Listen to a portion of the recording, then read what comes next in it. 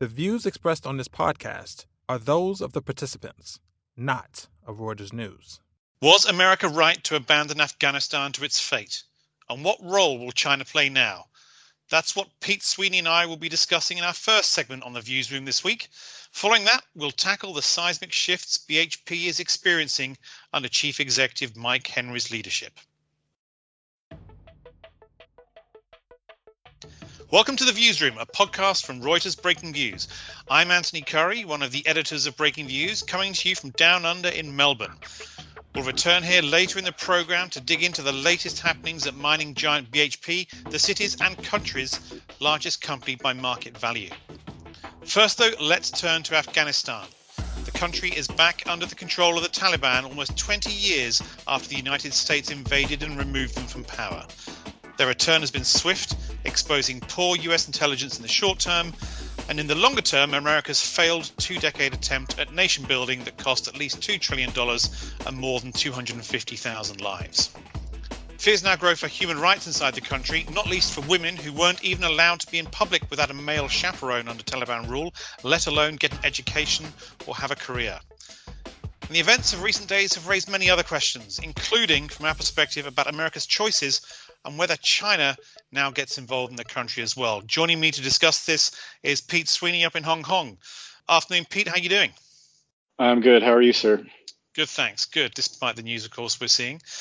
So, look, obviously, I mentioned there the human toll there and also the financial toll. But if we're to look at this, if we take a step back, and let's think about what America did. And obviously, we're channeling here to an extent one of our colleagues in America, Richard Beals, who's written about this as well as you have this week. So what does this say about America's leadership? What does it say about whether America, from a financial, political, moral perspective, whatever, should have stayed or gone? What's our thinking on this?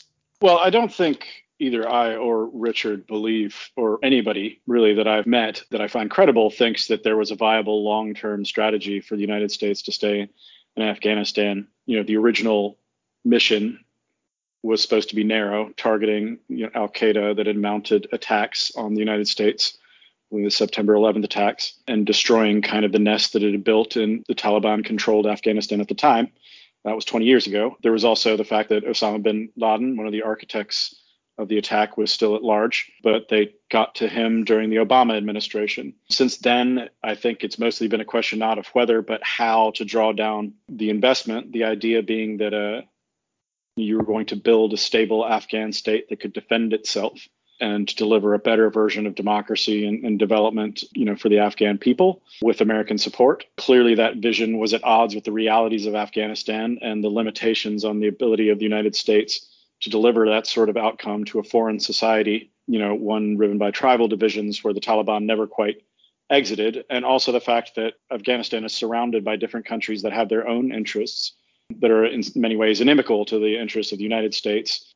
And they've all got different interests in what kind they want Afghanistan to be. So there's no doubt that there was the need for the U.S. to leave, and the hope was that it would go much better than it did. So to the extent to which people are apportioning blame, it's largely focused on the incredible overestimation of the development of the Afghan state, which completely faded away. And it's really similar to what happened in Vietnam, but albeit at much faster pace. The United States never built a government that was viable. And so you cut your losses. Yeah, that's the thing, isn't it? In fact, if I look back, just a month ago, former President Donald Trump was trying to claim credit for starting the process in this last year, even saying, there's no way of turning back now, we're coming out. And as you said, even before that, Obama certainly considered how to get out of the country. And then there was this incredible series of reporting from the Washington Post a couple of years ago that I completely forgotten about until a couple of days ago, where they got hold of 400 or 500 different interviews that a government agency in the US had done, which basically outlined just how there really wasn't much of a strategy from very early on in Afghanistan, and how most of the military and political leaders and those associated with them were just aghast at how little was being done. So it all sort of fits together, doesn't it, into this. America shouldn't have been there that long, and its allies shouldn't have been there that long. Pulling out was probably the right thing to do. Afghanistan's government that it was upholding wasn't strong enough, and so now we're kind of shocked. I suppose the big shock is it collapsed this quickly. Is there a fear on the financial side, though, that I don't know how you'd even work this out. $2 trillion was spent at least on this over the years. arguably to keep. Yeah, that's excluding terrorist Iraq. attacks. I mean, Richard Yes, Beals exactly. says $5 trillion if you include Iraq and Syria, which I think is fair.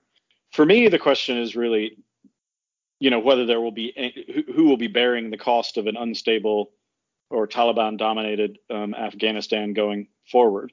This is where the China question comes in, right? So 20 years ago, China had barely any interest in Afghanistan other than not having militants coming across the border. Now under Xi Jinping, it has presented itself as a regional player. It has adjusted its non-interference strategy. It's developed a military that's capable of projecting power as a military base in Africa, and it's also built this huge infrastructure initiative across Central Asia, which is an attempt to hedge its dependence on shipping lanes, which are dominated by the U.S. Navy, right? So they want land routes to Iran, to energy markets in the Middle East, and also trade routes directly into markets in Europe. So there is now this huge Chinese investment, both in its stature in Central Asia, where it's taken over these kind of these regional platforms, the Shanghai Cooperative Organization. There's another one called CICA, which is a very long acronym. I'm going to repeat. It run out of Kazakhstan, and it's no longer it is now going to be in focus, because if Afghanistan returns to chaos, it's a problem for everybody, including China. And China has kind of put itself on the hook of like, we want Asians to be in charge of Asian security, not the United States. Okay, right. So now they got this free ride on the stability, or to whatever degree of stability it was, that the U.S. troop presence delivered, and now that's gone.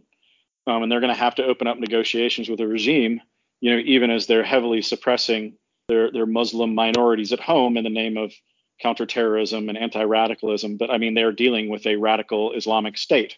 So that's going to be quite interesting to see how they pull that off. I mean, so what's really happening is that the fact that Afghanistan can now, under the Taliban, it now has the ability to look outward again, rather than being almost completely focused internally, I suppose, with the Taliban thinking the Americans are here, we need them gone, and the Americans thinking we need our government here to be able to project power, and it can't.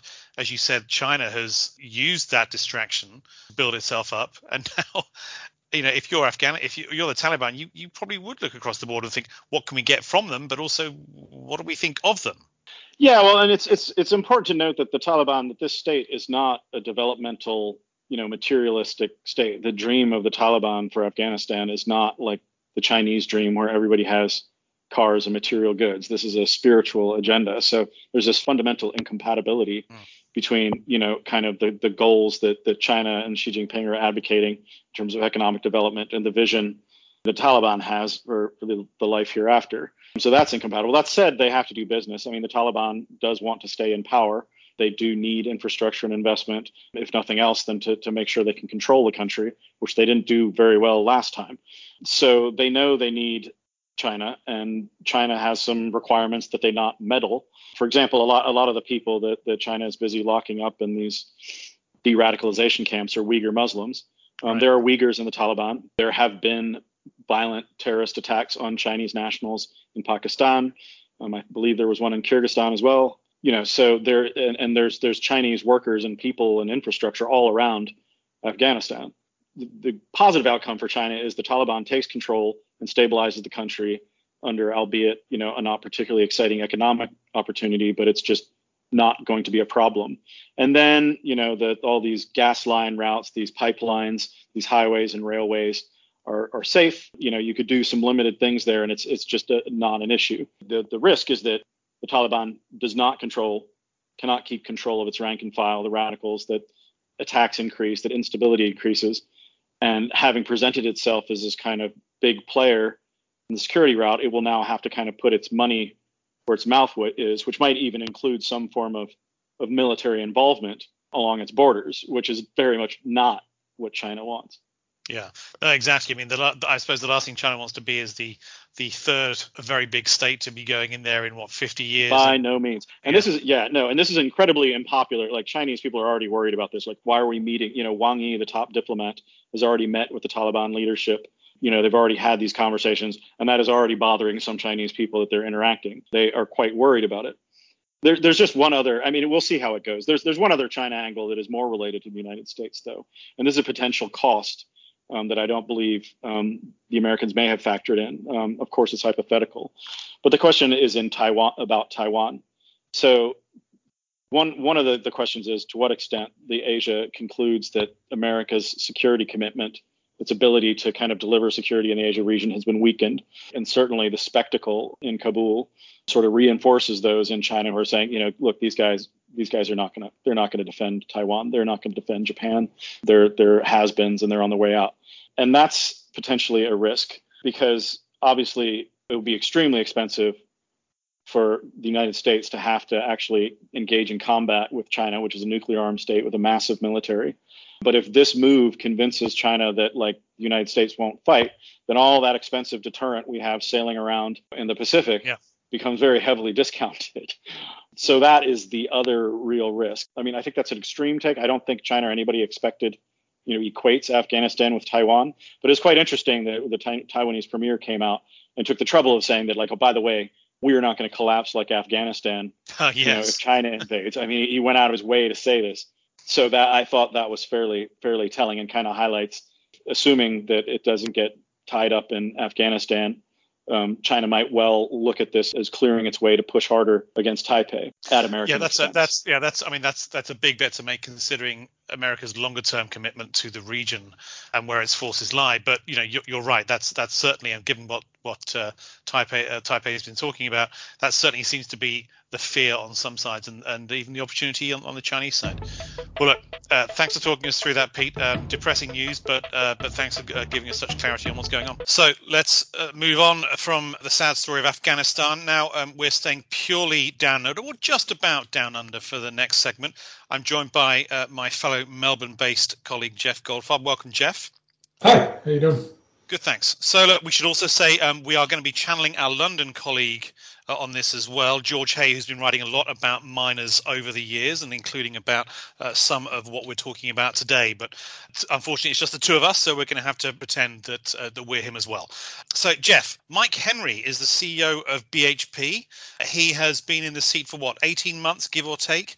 And this week finally seems to have put his full stamp on the company. Just run us through quickly the things he's all of a sudden foisted on his shareholders. Yeah, pretty seismic shifts at BHP, and funny coming from Mike Henry, who is by all accounts, having chatted to him, he's very mild mannered. He's very sort of easygoing, and I don't think these kinds of ructions were necessarily what might have been anticipated out of Mike. But so he announced three really big things along with the annual results this week. One is that BHP is going to sell out of fossil fuels, the petroleum business, oil and gas that they've got in a merger with Woodside Petroleum. They've committed a big chunk of money to to invest in a potash project in Canada. And then they're also going to collapse this dual-listed structure that they've had for 2 decades, ever since BHP and Billiton merged, where they've basically got a dual listing in the UK and in Australia that has sort of really gone past its shelf life. And anyway, these three things combined really are Mike Henry putting his real stamp on the company.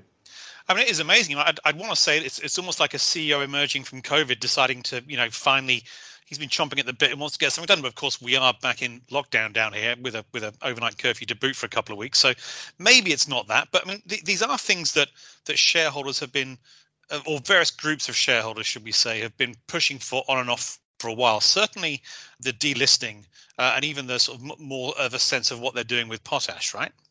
Yeah, so the potash decision has been kicking around for a while. This was a decision about whether or not to they had already gone down this road of working on something. And then for a while now, they've been talking about, they figured out, all right, it's going to cost almost $6 billion to kind of really get this phase of the project done. And they've really been deliberating over what to do with it. And, as time has gone on, there's been this sense that Henry was going to proceed with this. Now, what it dovetails with in a big way is this sale of the petroleum business it's sort of like moving out of the old and into the new is kind of the real message I think that Mike Henry's trying to deliver here. I mean, he has couched the whole thing in there. This is where the value is, and selling oil and gas is really, we're creating value for Shell. But the truth of the matter is that this is about like moving from BHP's past over 50 years of having oil and gas mixed in with the minerals business, and looking ahead to what are the minerals, what are the mega trends, I guess, to use kind of like the buzzword, of the future, and that's electrification, and that's sort of feeding the world, and potash feeds very much into that theme. Yeah, absolutely. I mean, you're right. Certainly, they've been in oil and gas for that long. Also, let's not forget that the other assets they're trying to get rid of, or he's trying to get rid of, some of their coal assets. Certainly, the so-called thermal coal, which is mostly a coal mine. Some coal mines down here in Australia. They're keeping, I think, metallurgical coal, which is used in steel making. They haven't sold them yet. They're on the block. And of course, before he was CEO, they also spun out some businesses which included some fossil fuels. South 32 it's called now, right? So that's exactly why. I mean, that's the sale of that business a few years ago is part of the reason why collapsing the share structure makes so much sense today, because that business was in the British business. Now the British business is so small. Yeah. More than 95% of operating profit comes out of the Australian parent. So anyway, that kind of feeds into that idea too. So I mean, we'll get a bit more to what the getting rid of the listing might mean in the future. Let's just look at the fossil fuels part of it for now. Obviously, as you said, this is a desire to sort of push forward into the sort of electrification of the future. But also, I mean, there is a case for shareholders having said, look, we don't see the reason for you to be in fossil fuels, considering it's a relatively small part of your business. I think coal is almost de minimis, whereas the oil and gas business is 10% of EBITDA. I think I saw. Somewhere around that. Yeah, I mean, look, the interesting thing here is that Henry has been over the last 18 months talked up that petroleum business, right? Mm-hmm. I mean, he sees it he sees it as a growth business. In fact, BHP was ready to spend like something around a third of its capex into that business over the next few years. Yeah. So this was something that they were looking at as a growth business. And I think to a certain extent, he still sees it as a growth business in the sense that through the energy transition, and you know more about this even than I do, Anthony, but through the energy transition cycle that we're going through right now, there is going to be demand for oil and gas, even though the world is trying to wean itself off of it. But there was, as you say, pressure undoubtedly from more environmental and socially conscious investors. Interestingly enough, more of those were in the UK than they are in Australia. Yeah. But at the same time, look, Henry is making the point that, look, we did not do this because, explicitly because of climate change and that sort of thing. But it's hard not to think that it was a factor, especially given how much he's talked up this business. And yes, he can say, look, we got a good deal for it. Either, our shareholders can hang on to this business once we give them the shares in this bigger combined company where all this value is going to be extracted through cost savings. But at the end of the day, he is getting rid of this thing that has drawn a lot of attention. And environmentally conscious investors may now say, okay, we can give BHP a little bit more of a think than we would have done before. Yeah, because I think if this is I mean, certainly we can make an argument, and we certainly made it on their coal assets, that maybe these are the kind of assets that a company should keep. Certainly, a company with enough wherewithal to do so should keep and run down responsibly. Certainly, on coal, Glencore is talking along those lines. Whether or not you believe them is another matter, but that's how they're pitching it.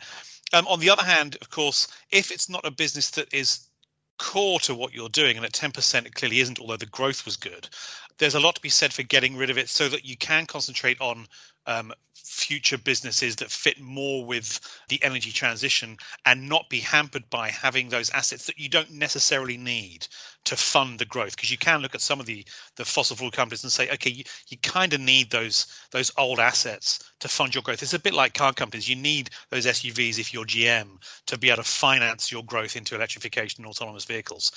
But BHP doesn't really need that. So I can see why they want to get rid of it. So there's just you have more clarity on exactly what the business structure is, regardless of whether you think climate change is an issue, which I'm sure. Yeah, the only thing it does is, I guess, Anthony, is the only thing I would say sort of like is the more skeptical part is that one of the things that BHP has consistently pitched is its diverse business model, right? It's like when oil is up, iron ore is down, iron ore is up, whatever. You have these things to kind of hedge off of one another. I agree with you, and I broadly believe that like this is the better direction for BHP to be going in, given all the trends we're seeing.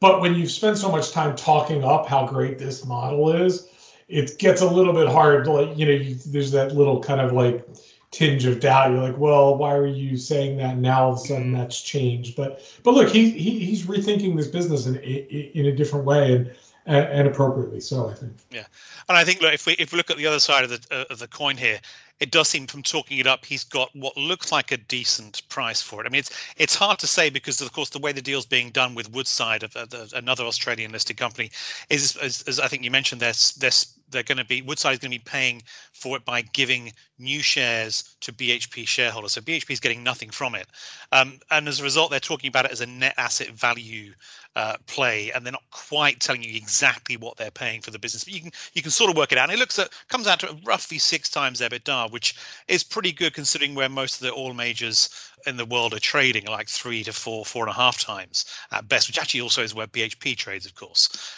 And from Woodside's perspective, having listened to them yesterday, they're really loving the idea that this is a growth company and with assets that yield a lot of cash at the moment, because they're stuck trying to work out what to do to pay for some of their LNG projects off the coast of Western Australia, where they were, according to analysts, looking to have to maybe raise equity to finance it or even sell some of it down. Now this allows them to keep it, maybe even take on the whole 100%. BHP owns 26% of it, and away you go. It's sort of, it's almost like it's rescuing them from making harder choices. So maybe that's what Mike Henry's got for it as well, is a decent price. Well, there's also the and one other quote to that is there. I mean, there's the opportunity, you're freeing up $2 to $3 billion of capex that was going to go into petroleum that can now either be used to buy other more future-facing commodities, as Mike Henry likes to call them, or pay more dividends, whatever it may be. They're not receiving, as you say, proceeds necessarily from the sale, but they are freeing up some capital. Now, about the delisting from the UK, so you mentioned, of course, one of the issues is, why bother being in the UK when only 5% of your revenue probably comes from there now. But also, so people are telling us it makes it easier to do a deal using stock if you only have one listing, and I'm sure there are ways around it. But is that something you're expecting to see Mike Henry do at some point, is to use his stock for a relatively sizable transaction? Is that where this company goes next? Well, this is the ultimate question. The big trend in mining, not just at BHP, but more broadly, is the last cycle, they all overspent, right? They went way too big, paid at the top of the market, did some silly deals, took a lot of impairments, didn't work out. So then they shifted into this like, well, we're not going to make that mistake again. So they've been plowing money back to shareholders, right? I mean, BHP over the last 3 years has paid $38 billion worth of dividends. I mean, it's an extraordinary amount of money, right? Yeah. But now you think, well, if they're talking up getting into these new fields, and copper and nickel are where, and potash, but copper and nickel really where BHP wants to be. I mean, both of those minerals are like, increasing in price and value. So getting into those businesses at a reasonable level is not going to be easy. And so I guess that's the question that you have. Yeah. It's great. They're going to free up, by getting rid of this dual listing. You don't have 2 shareholder votes. You don't have like all this madness. If they can get this thing through, which I think they will be able to, it should allow them to use their stock for some deals. And it's clear that that's what they're flagging. They're looking to, they've made it very clear what it is they want to be moving into more of. So you can't help but think that's what we'll see. I don't think they will get crazy undisciplined, but it certainly seems like that's where the money is earmarked for now. Yeah, I mean, it's hard to read this into it, right, in the first day or so after the announcement, but I'm just looking now, there's a 7% drop in the shares on Wednesday, the day after the big in announcement. The Australian shares. In the Australian shares, that's right. And of course, I think as we discussed offline, the chances are this could be arbitrageurs just having some fun with it. But it could also be linked to that. Will BHP now go out and do a deal? Because we were. When we were talking about this, thinking about this yesterday, Jeff, I remember sort of the three of us, you, me, and George, saying, "Well, what does this do for the valuation of the company?" It's not okay. It's more highly valued than Rio Tinto, which has had its own issues over the past year or so. But at 4-ish times EBITDA, it's not that good a multiple compared to some of the things it's selling, like the coal business and the oil and gas business. If you look at the standalone businesses down here in Australia, they're trading at 5 to 6 times EBITDA, which is a bit of a head scratcher, right? And here we see BHP now getting dinged for seemingly doing 3 things that different groups of investors were pushing for. Yeah, I mean, as you say, it's a little bit hard to read into it today because we did see the British shares trend up because the market was open yesterday when they made that announcement. Today, the Australian shares are down. Remember, they're going to keep a listing in London, even though they're going to collapse kind of like the whole parental structure into Australia. They'll have ADRs in New York. They're going to have shares traded in South Africa. There is a huge opportunity here right now for arbitrageurs, these guys that love to kind of just play these kinds of things. So there's going to be a lot of movement in that. That said, yeah, I think there are going to be some questions about growth. But longer term, it seems like Henry kind of has his eyes on the prize, which is the right markets for what's coming in the world. But there's going to be all sorts of movement, I think, rotation. And the other thing is, like, over time, he will attract more climate conscious investors, right? Who may have been hesitant to buy into the stock.